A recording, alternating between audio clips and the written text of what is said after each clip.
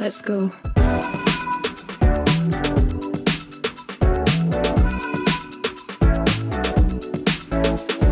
Welcome to Micromobility, a podcast exploring the disruptive potential of lightweight utility vehicles. Using the history of computing as a framework, we examine how these technologies will upend everything we thought we knew about the future of urban transport. The host of the show is Horace Dediu, founder of Asimco.com, and I'm his co-host, Oliver Bruce.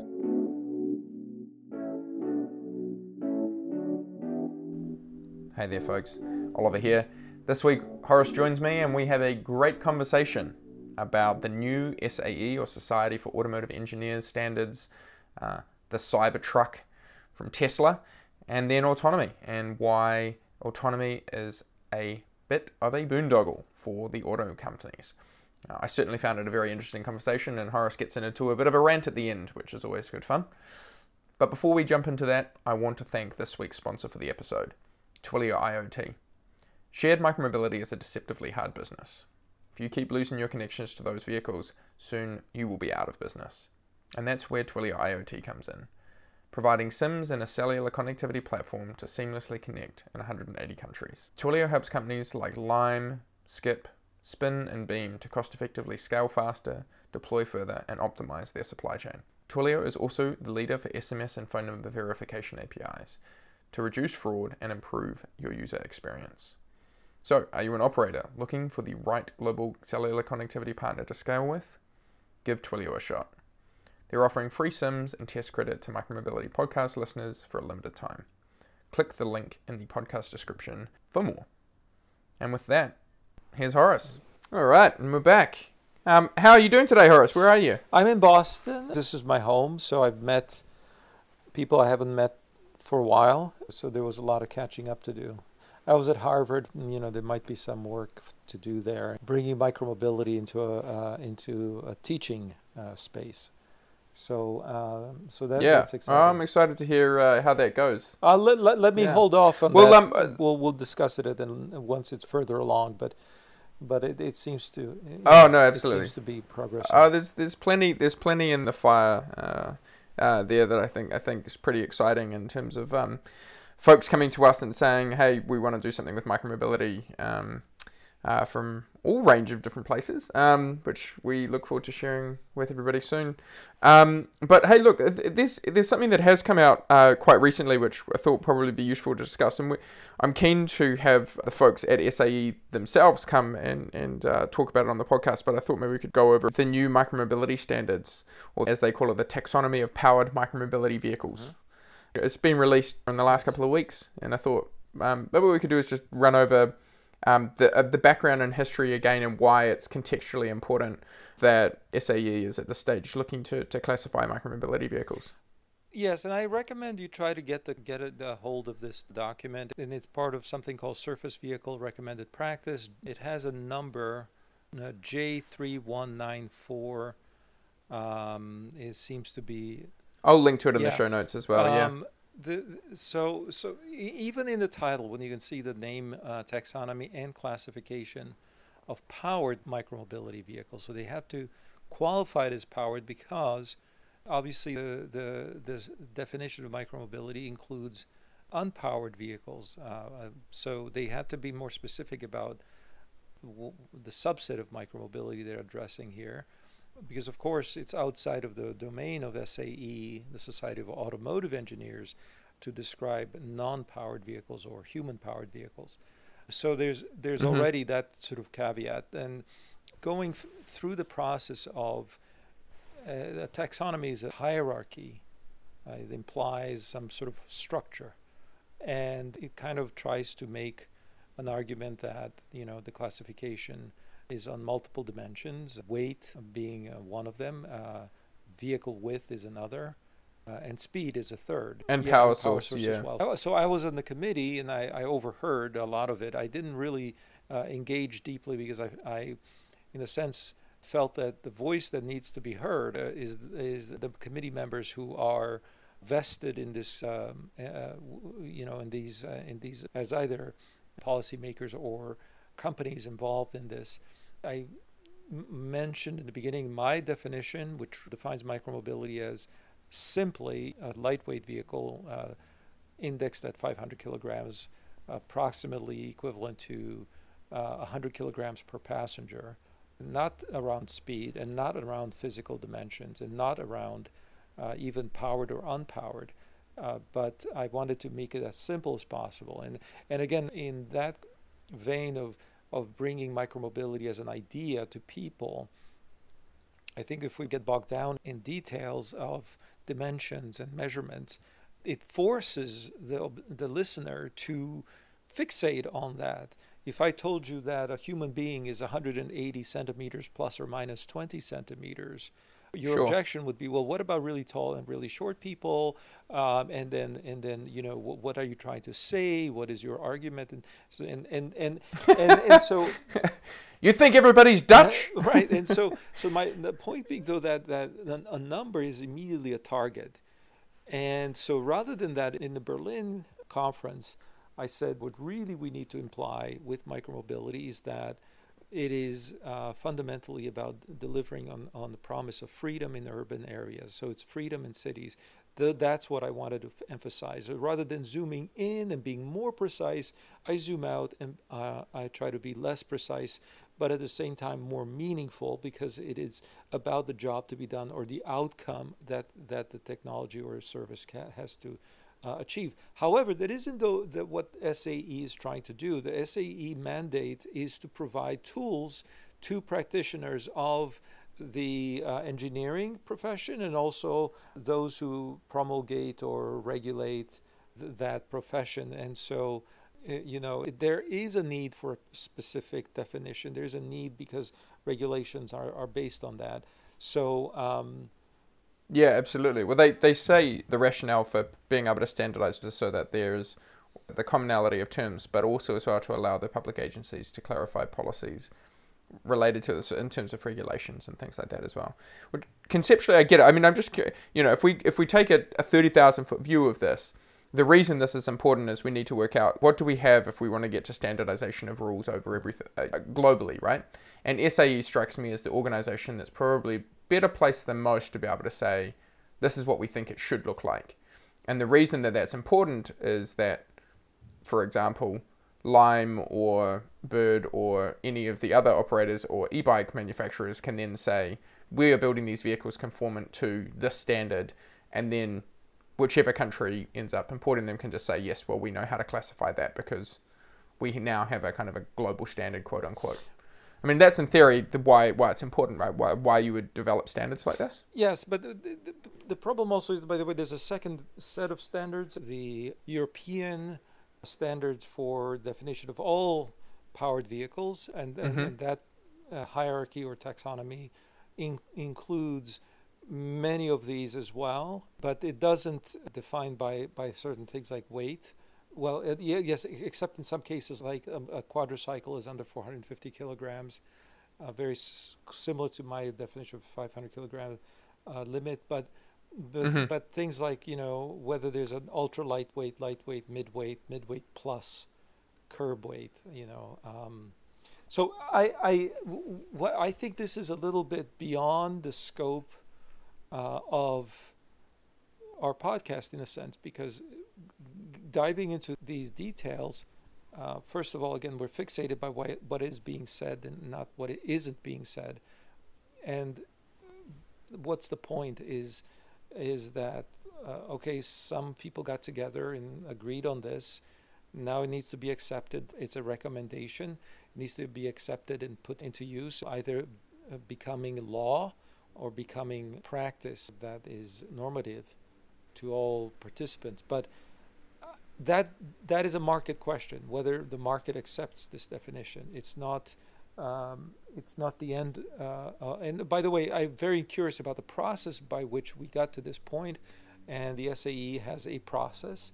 You have the committee that meets and discusses, and there are rules about participation, even like minimum required participation. You can be invited to be a member, but it isn't restricted necessarily in how big it can get. And so So you can have 40 or 50 or 100 people Yes, in the room. it was unclear to me even how many people were, but it seemed like in the beginning at least that the number kept growing, and it looked like we would have 30 people online at the same time.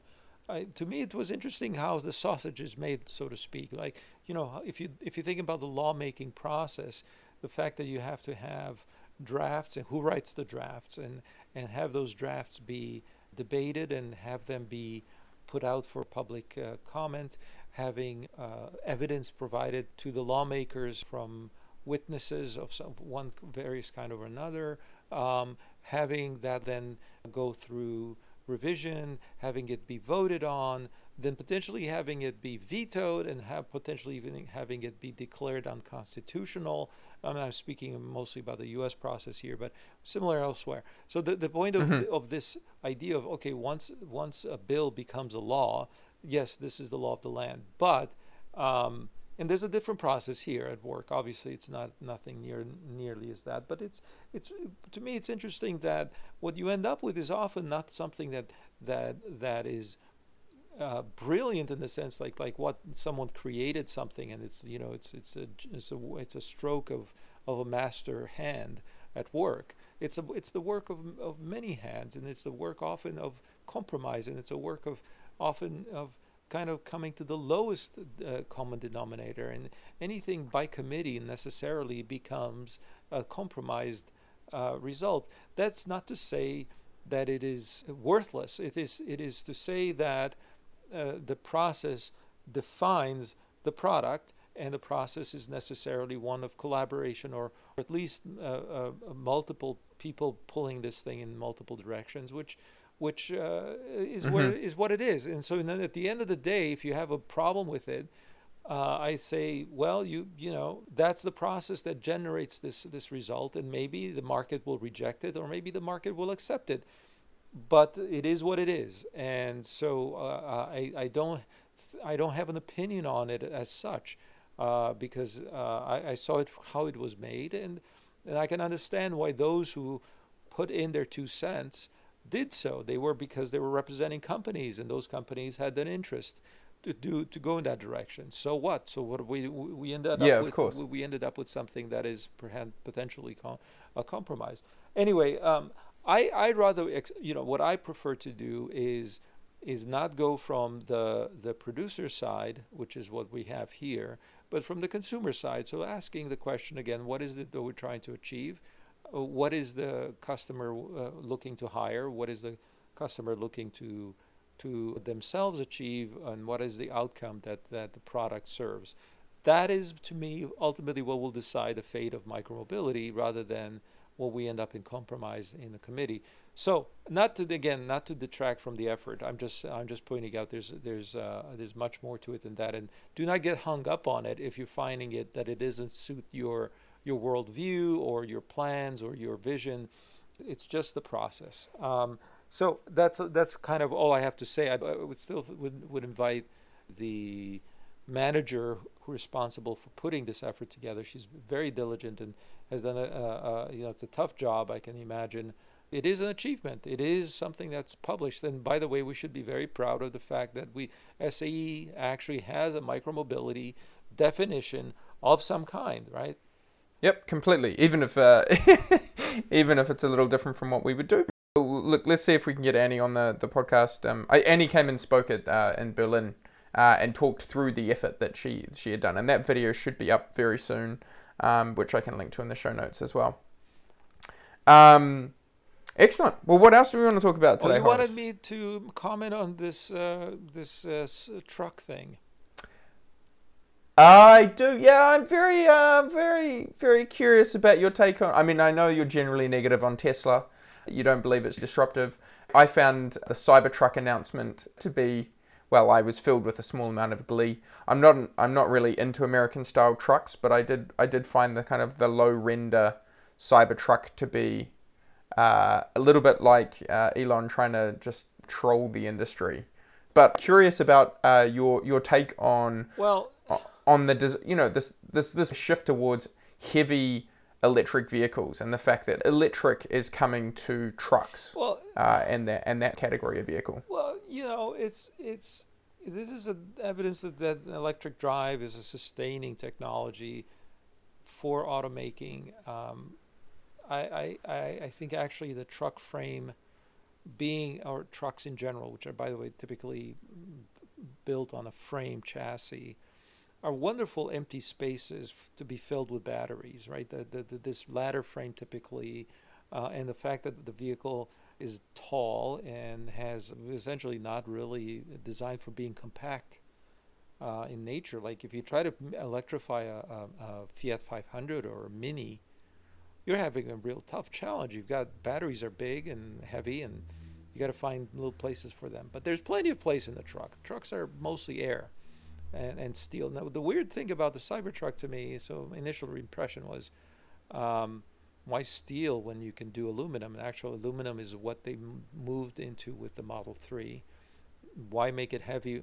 No, the Model 3 was steel. I'm Model sorry, S I was apologize. aluminum. Yes, they moved to steel because of cost, but basically aluminum was the. But Ford F-150 went to aluminum. Ford did so because they wanted to lighten the vehicle to make it more fuel efficient per required constraints from CARB and so on. And so to me, it's kind of a bit odd to choose a material that's heavier rather than lighter, and also the fact that the thing is enormous. I don't know. I just looked at it very briefly, and it just appears to dwarf even monster trucks that we have today. So the size is appalling. I don't know how it's going to fare as a, how much the visibility out of it is going to be better for pedestrians and micro vehicles, which frankly will rule the world, and this thing will just try to avoid them, and that's what matters to me is whether the driver has a way to see us. That's the most important thing for trucks, because recently they've grown in proportions that make pedestrians invisible to the driver. The other thing is not having mirrors and weird, it's missing a bunch of things that normally you'd see on a car.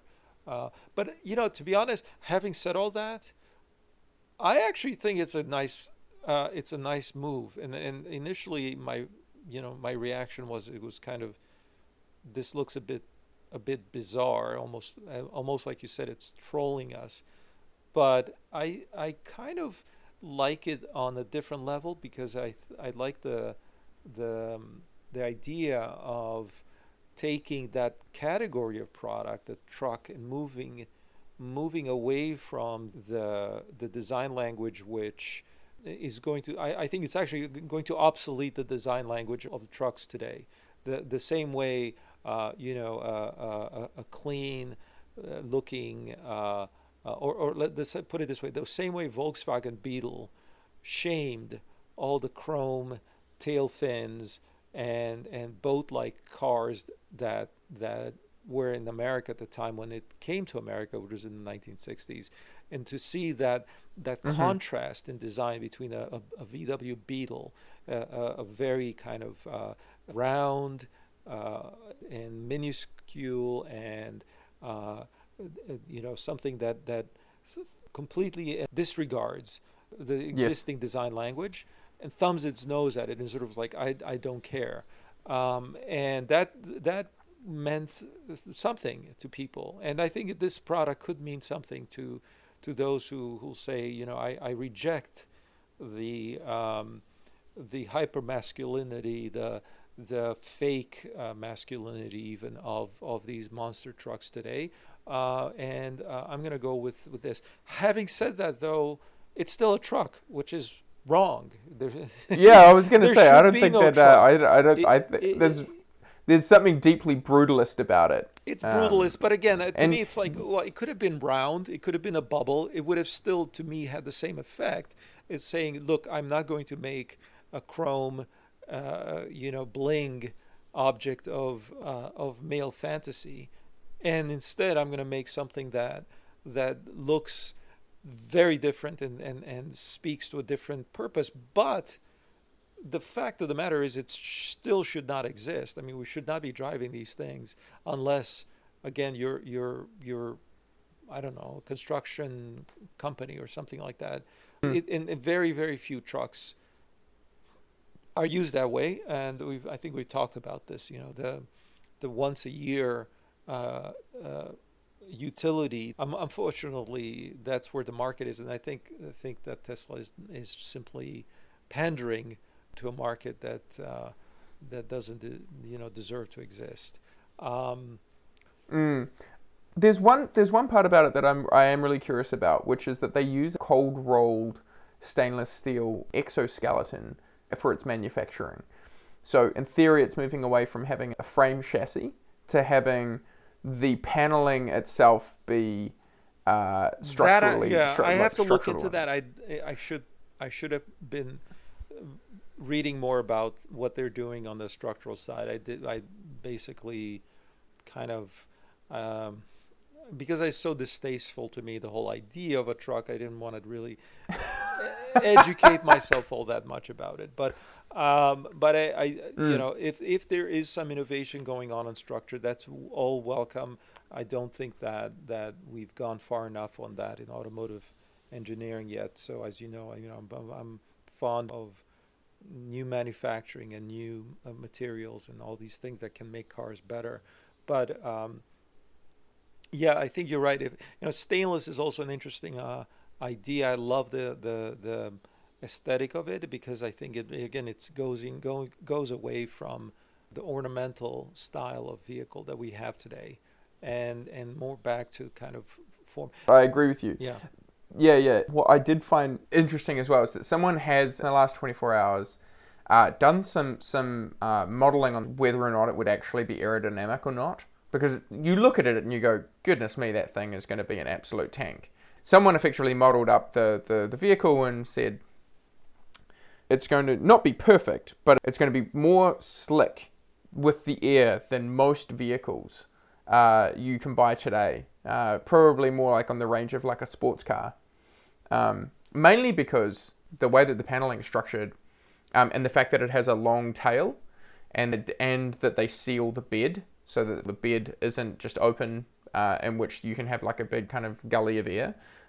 All of those things contribute to actually it being quite aerodynamically efficient, which is of course incredibly important for an well, electric that's car. like I And said. it's funny because I think it's a step in powerful direction. You should give it a lot more credit than initially the look of it would suggest. Um, and yeah, I think that there's a lot of clever stuff going on there. Um, Again, the only problem with it is it's a truck and it shouldn't exist. We can argue all day, but maybe it'll do well. I think that if they're targeting Americans, certainly I don't think it's going to be all that interesting in Europe or Asia. But also I'm curious about again the size issue. It is not something that is comfortable to imagine in a city. Trying to park that in a city spot or driving it inside of a parking garage that is fairly small. A lot of these things don't make Yep. sense to me. So to the extent that there is a ex-urban suburban market that would accommodate this, then it might do okay. I find myself actually sort of nodding and saying, this is not a bad move. If you're a newcomer trying to make an entry into the truck category, they did a really good job. I like what they did. I just don't like trucks. I think the truck Yeah, category should exist that's the only whatsoever. problem. Yeah. So anyway, Oh, Horace, you're too transparent. You're too transparent. Well, look, there's one part about it that there's one part about all of this as well that I want to follow up on, which is that you did a talk this morning for our Triple M, and I should mention this as well. So Triple M is the paid category for folks who want to have a bit more access to Horace, and thinking we've got a good community now of about 100 or so people who dial in and have exclusive calls with us. But this morning you were talking about autonomy, and I know that autonomy is one of those things that obviously the Cybertruck was sold on, and it's going to have self-driving and all this sort of stuff. But I would love to hear your angle about autonomy and how you'd been thinking about it, and why you think it's such a boondoggle. well, so yes, If boondoggle is the right word.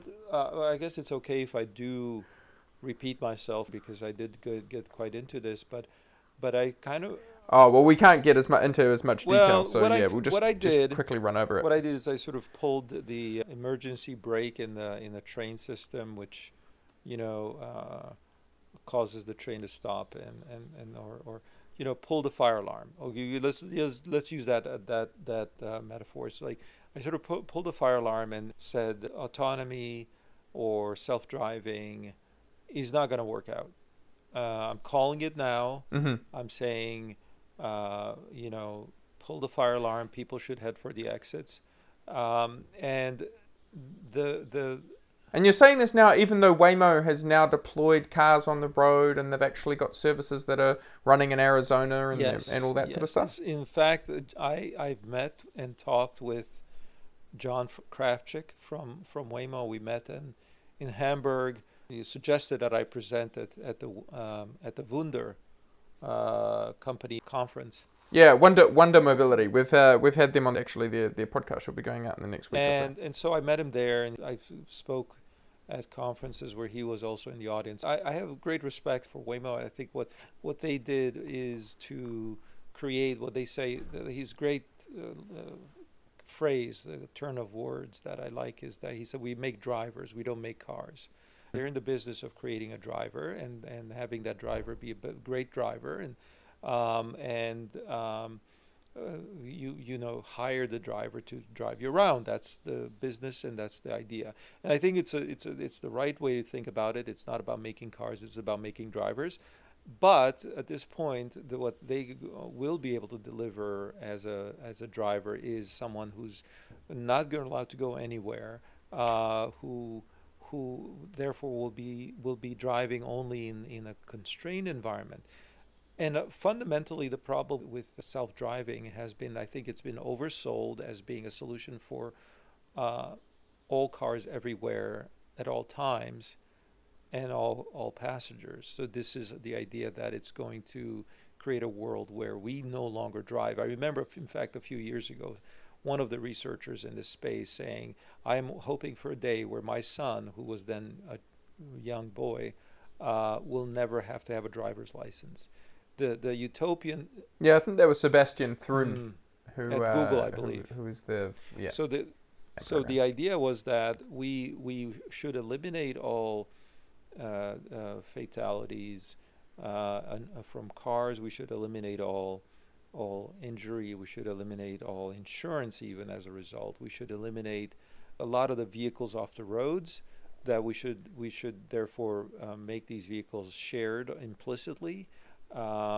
We should also eliminate a lot of the infrastructure necessary to store these cars, and therefore reduce parking, reduce congestion, reduce a lot of things. This idea, this utopia. In fact, when I present promises, on micromobility, people say things like, "Well, yes, but what about autonomy? Is that going to make your dream of micromobility a moot point? Because, who's going to want to get on one of these things when we'll have cars whisking us around for pennies per mile?" At no effort and no cost. That was what we were sold, and it was fantastic to watch for 5 years.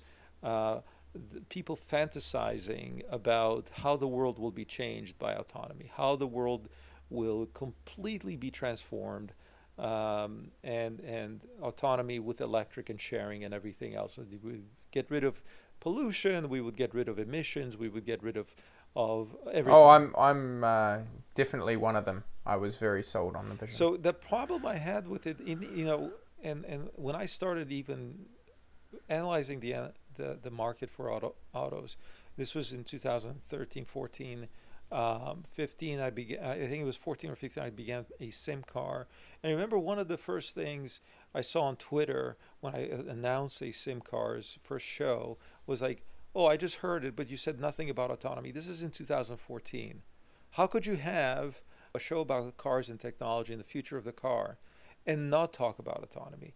And to be honest, in 2014, of course, I knew that this was, I knew about the DARPA challenge. I knew all these efforts were underway. Certainly Google had started down this road. And I did not believe it then, and I do not believe it now. 5 years have gone by. This dream was always going to be the disappointment. And not just because the technology is hard, everyone was focused on technology.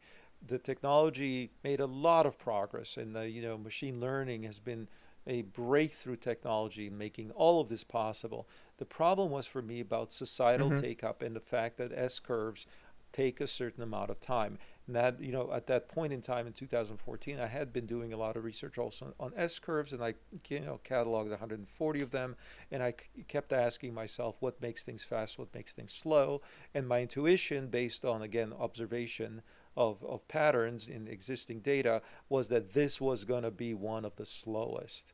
It was going to be the slowest because you're going to require so many participants to agree to build it, regulate it, handle exceptions and anomalies, to handle the inevitable failures that will occur. And those failures, by the way, means fatalities. And so ascribing blame and all these things, we have to agree on these things as society. And one of the things also to understand is when a robot joins society, when they enter Mm-hmm. society, when people have to decide, oh, I see a robot on the sidewalk. How do I interact with it? How does it behave towards me? Do I trust it or not? These sort of things lead to questions of behavior, and our fundamental reaction of people is to reject it and to blame it for anything that happens. This is whether this thing is robotic or an alien or anything else. We are inherently going to be suspicious of it, and our instinct is to literally stick it with a pitchfork. I think that our ability to eventually accept things like this, and some things are harder than others. I mean, we had difficulties with computers and mice and keyboards and typewriters and you go back. But none of those were sentient, right? Didn't have its own kind of life to itself, and I hear you on that. I think These things there's a deeply human aspect to this, exactly, which is I don't think we and talk we're about. struggling with voice response systems. So you have smart speakers, and we have things like, some people are still uncomfortable with someone listening, with someone speaking to them who isn't a person. We have we have issues with privacy. Who's watching us?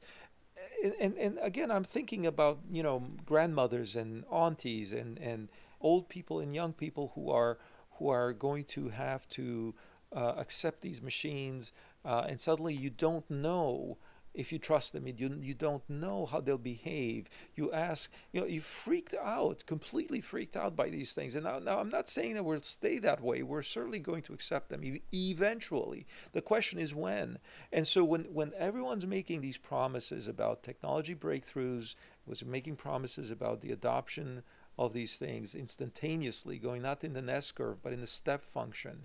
That's what I'm hearing. Tony Seba, this is a guy who said that, autonomy, electric, and sharing are going to combine into a supernova, and we'll see adoption go in less than a decade. It's all going to cause a supernova. This thing. Well, that's understandable because there's a business. I mean, there's a business logic to it, right? Which is like once your marginal kilometers get down to, I don't know, $1 or sorry, 10 cents a kilometer or something like that. Then you can do things like subscriptions, and then of course, why on earth would people own their own car if they can get a subscription for Yes 10 and cents no. a, First of all, kilometer equivalent? let's be clear also that some of the major technologies that greatest technologies we've ever heard of, whether it's cars or computers, had a very lagging, slow impact in economic terms, meaning in productivity.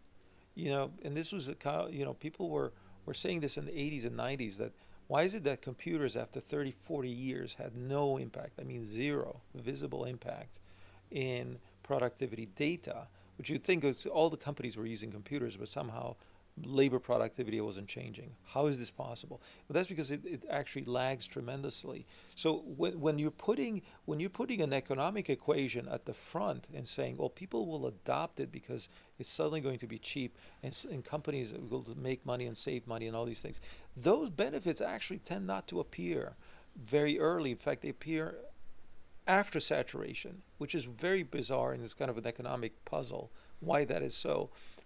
So in other words, it's not going to be cheap in the beginning. It'll be expensive. People won't. They won't actually realize what those things happens until we get is to scale. other costs begin to rise. So the thing with the computer, and I was there, now I remember this. People said, "Oh, these are supposed to make our lives easier," but look, I've got to learn how to use it, and I'm spending all my time banging my head against it, and I have to now not only spend time with tech support, and I have to deal with these things. Plus, I have to buy a printer. Plus, I have to buy paper. Plus, I have to buy toner. Plus, so my costs are all going up, and I have to. Oh, next thing they tell me, I have to have a network. Oh my God, I have to have a Wi-Fi router. Blah, and it's all these added additional costs, and you don't seem to get.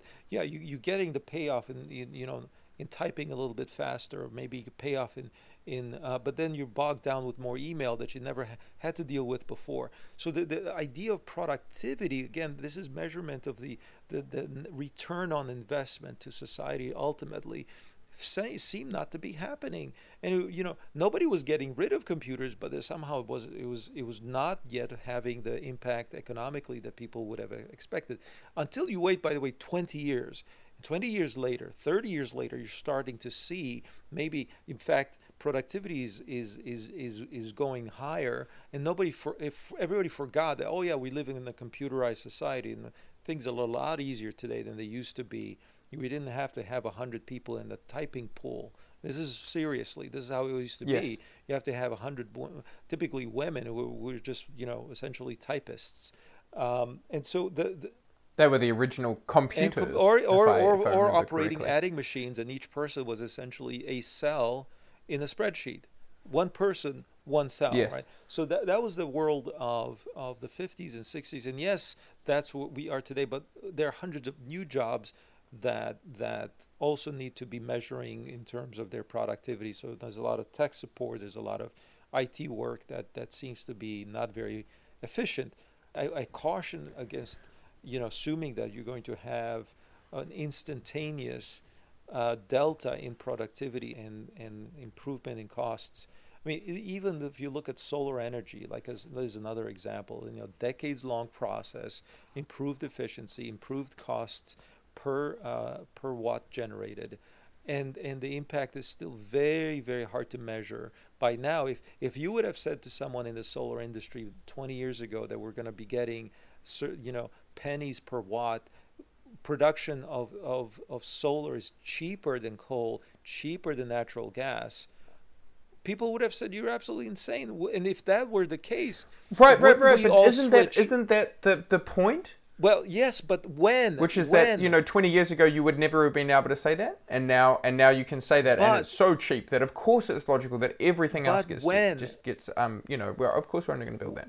Yeah, I hear you. Okay, so you're saying it's going to take longer than we think. We're still at less than 1% of the generated energy coming through this very, very efficient and brilliant system.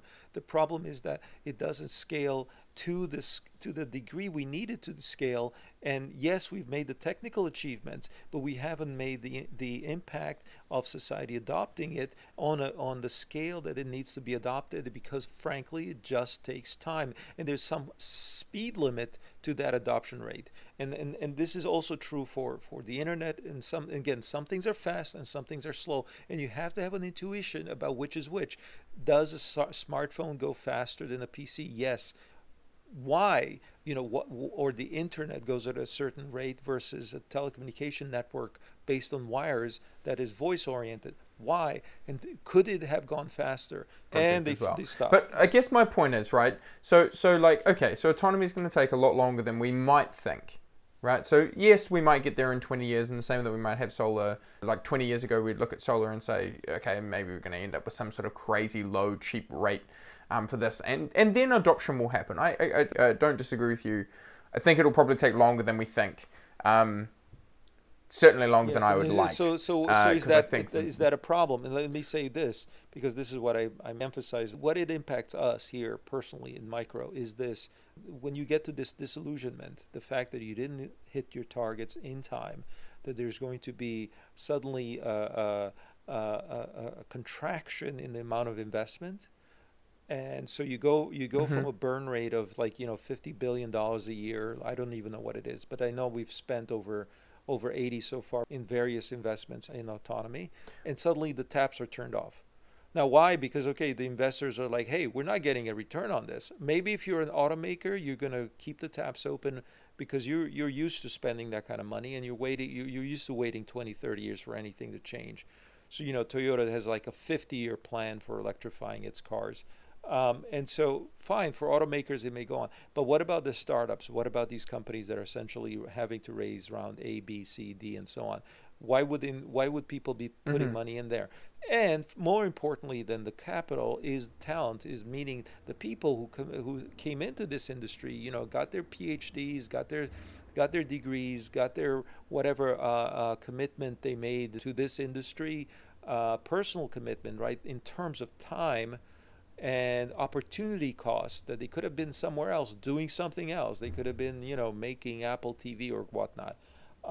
So instead of doing those things, they got into this business, and now there's a disillusionment. The taps are turned off. What do? You have to go and do something else, and that means you have a lot of talent fleeing the industry. And the importance for Micro is that we have to first of all welcome these people to us and saying we actually have a need for your talent, even if you are an autonomous engineer, because they're low-hanging fruit for us in this space, which actually is going to make money like tomorrow. If you solve a positioning, repositioning scooter problem, that actually that's dollars in the bank right away. So that means that Mm. we first of all, but that's the positive side, and we might get an infusion of talent. But the negative is that a lot of these people, or a lot of investors, will actually turn off money to any mobility effort because they've just been so burned by this and say, Yes. hey, this is all a waste of money. So they'll throw the baby out with the bathwater. It's not just autonomy, it's not just sharing, but it's Micro as well. All of these are not working. So then we're going to have sort of a winter for all mobility investments. I hope that doesn't happen. But we saw the .com situation where a lot of that did happen, where you saw the greatest companies who actually made a ton of money later in life, like Amazon, Apple, and Google, who came out as winners, sort of being also thrown out in the sense of having their share prices drop dramatically during that time period. So that's a proxy for what might happen, in that people will become very cynical about the whole space, and that's a danger. So that's the negative. The positive is we might. Well, it's certainly happening, and to reflect on two things there. One, I think we're already seeing it happen. So the head of strategy, Stephen Lambert, who's at Skip, is ex-Neuro, and I know that he's not the first person to come across from the autonomy industry into micromobility. I certainly know of others as well. So I think I completely agree with you. We're going to probably see some talent moving across. Stephen and Michael Naka have written a great article talking about the supply chains and the hardware strategies for different shared micromobility players and who they go to for their micromobility devices and hardware, which I can link to as well in the show notes. And the second is that, I'm already seeing it because I've been talking to a bunch of venture capitalists, and they're very negative on anything in the mobility space at the moment, having had a look at the larger operators and just being, in particular, I think Bird and Lime has freaked them out a little bit because I think there was a lot of people who piled in quite early on thinking, yep, this is the next big thing, and have been surprised by the amount of pushback, and it's kind of freaked a lot of them out. And I think there are always there's each. So what I'm saying is that the Gartner hype cycle says like, oh, people get super excited, overexcited. Then there's a disillusionment, and there's a collapse in excitement, a collapse in optimism, and then it sort of recovers in a more gradual way to reach a point of benefit or productivity. That this is the Gartner hype cycle. The thing is, there's one for Mhm. micromobility, which, by the way, would imply that if we're in the trough now, that means it went hype and boom and bust in like 2 years, which would be really extraordinarily fast. But what I'm saying is that there's Yeah. another separate one for autonomy, which seems to be like, okay, it took 5 years to go up, and maybe it'll take 2 years to come down, and then it'll take 30 years to go back up. Uh, but the problem with Micro is because it's like a fruit fly. versus an elephant, it seems to be suffering from potentially the trough of autonomy kind of coinciding with this one, and people conflating them, saying that they're related or somehow. If anything, and this is another point that I made, is if anything, the antithesis of self-driving is micromobility, because it is about more engagement with the driver. It's about not isolating you from your environment, but engaging with it, whereas the opposite is the case for autonomy, trying to lull you into almost like, an opiate would do. Well, we talked about it before as being the wormhole, right? You don't care about your surroundings anymore because you're literally hopping in, going into your capsule, like, and then coming out at the other end with nothing. Flying on an airplane nowadays, it's like, oh, get me there as soon as I can. I want to zone out. I want to watch a video, listen to something, anything at all, just to take me out of this misery I'm in. And in the old days, you would take a trip, and it was all absorbing every minute of it. It was so exhilarating. You wanted to look out the window and stare in awe and wonder at the clouds, and the fact that you were flying through the sky was just such an amazing idea.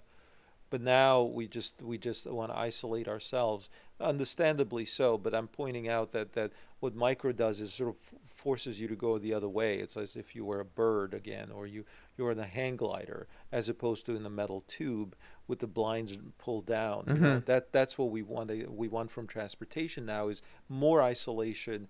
Get me there without any other stimulus except what is in the screen in front of me. So that's why I'm saying is that part of that isolation, part of that cocooning that happens is okay. Let's even take away the fact that you have to look out the window. Let's take away the fact that you have to pay attention to the traffic in front of you, and make it an entirely insular experience. So I just say, not only on that basis, okay, that's kind of a meta level, but more on the business Mm-hmm. models, the speed and the cycle times and the dynamic nature of micro, the fact that it's so fast to evolve, that there are so many form factors, that there's so many ideas about how to do it. The dynamism of micro is like, okay, people are debating fundamentals, like, oh, should we sit? Should we stand? Should we pedal? Should we push a button? Should we have a roof? Should we not? What is it? Should we have our own dedicated lanes, or should we share lanes with others? What do we do about the law, and what do we do about parking? You know what I mean? I think there's so much going on with the fundamental questions, right? We're questioning everything in micro. We're questioning whether there should be roads, whether there should be parking, and we're questioning the law. You started talking about the SAE classification, the taxonomy, and it's like, that's a matter of great debate. Does it make sense to have this classification? Whereas in autonomy, we had these levels, right? Level 1 through 5. That too, by the way, is an SAE document. And sort of like, that's it. Okay, fine, we're done. That was it. That's the 5 levels actually, and there's no more debate. And that's what I love about micro is like, it really, I think the fact that most of it is unknown yet. Most of it, we don't know what we need to do. We don't know what the outcome will be. As exact opposite, as I said, of the utopia that autonomy promises, that somehow we build castles in the sky, dreaming of all these things because, and I've seen it so many times in my life, because a magical thing happens, and thus we can redesign the world. The opposite is reality. Reality is messy. There's no magic. It's all mundane. It's all dirty. It's all boring. It's idiotic.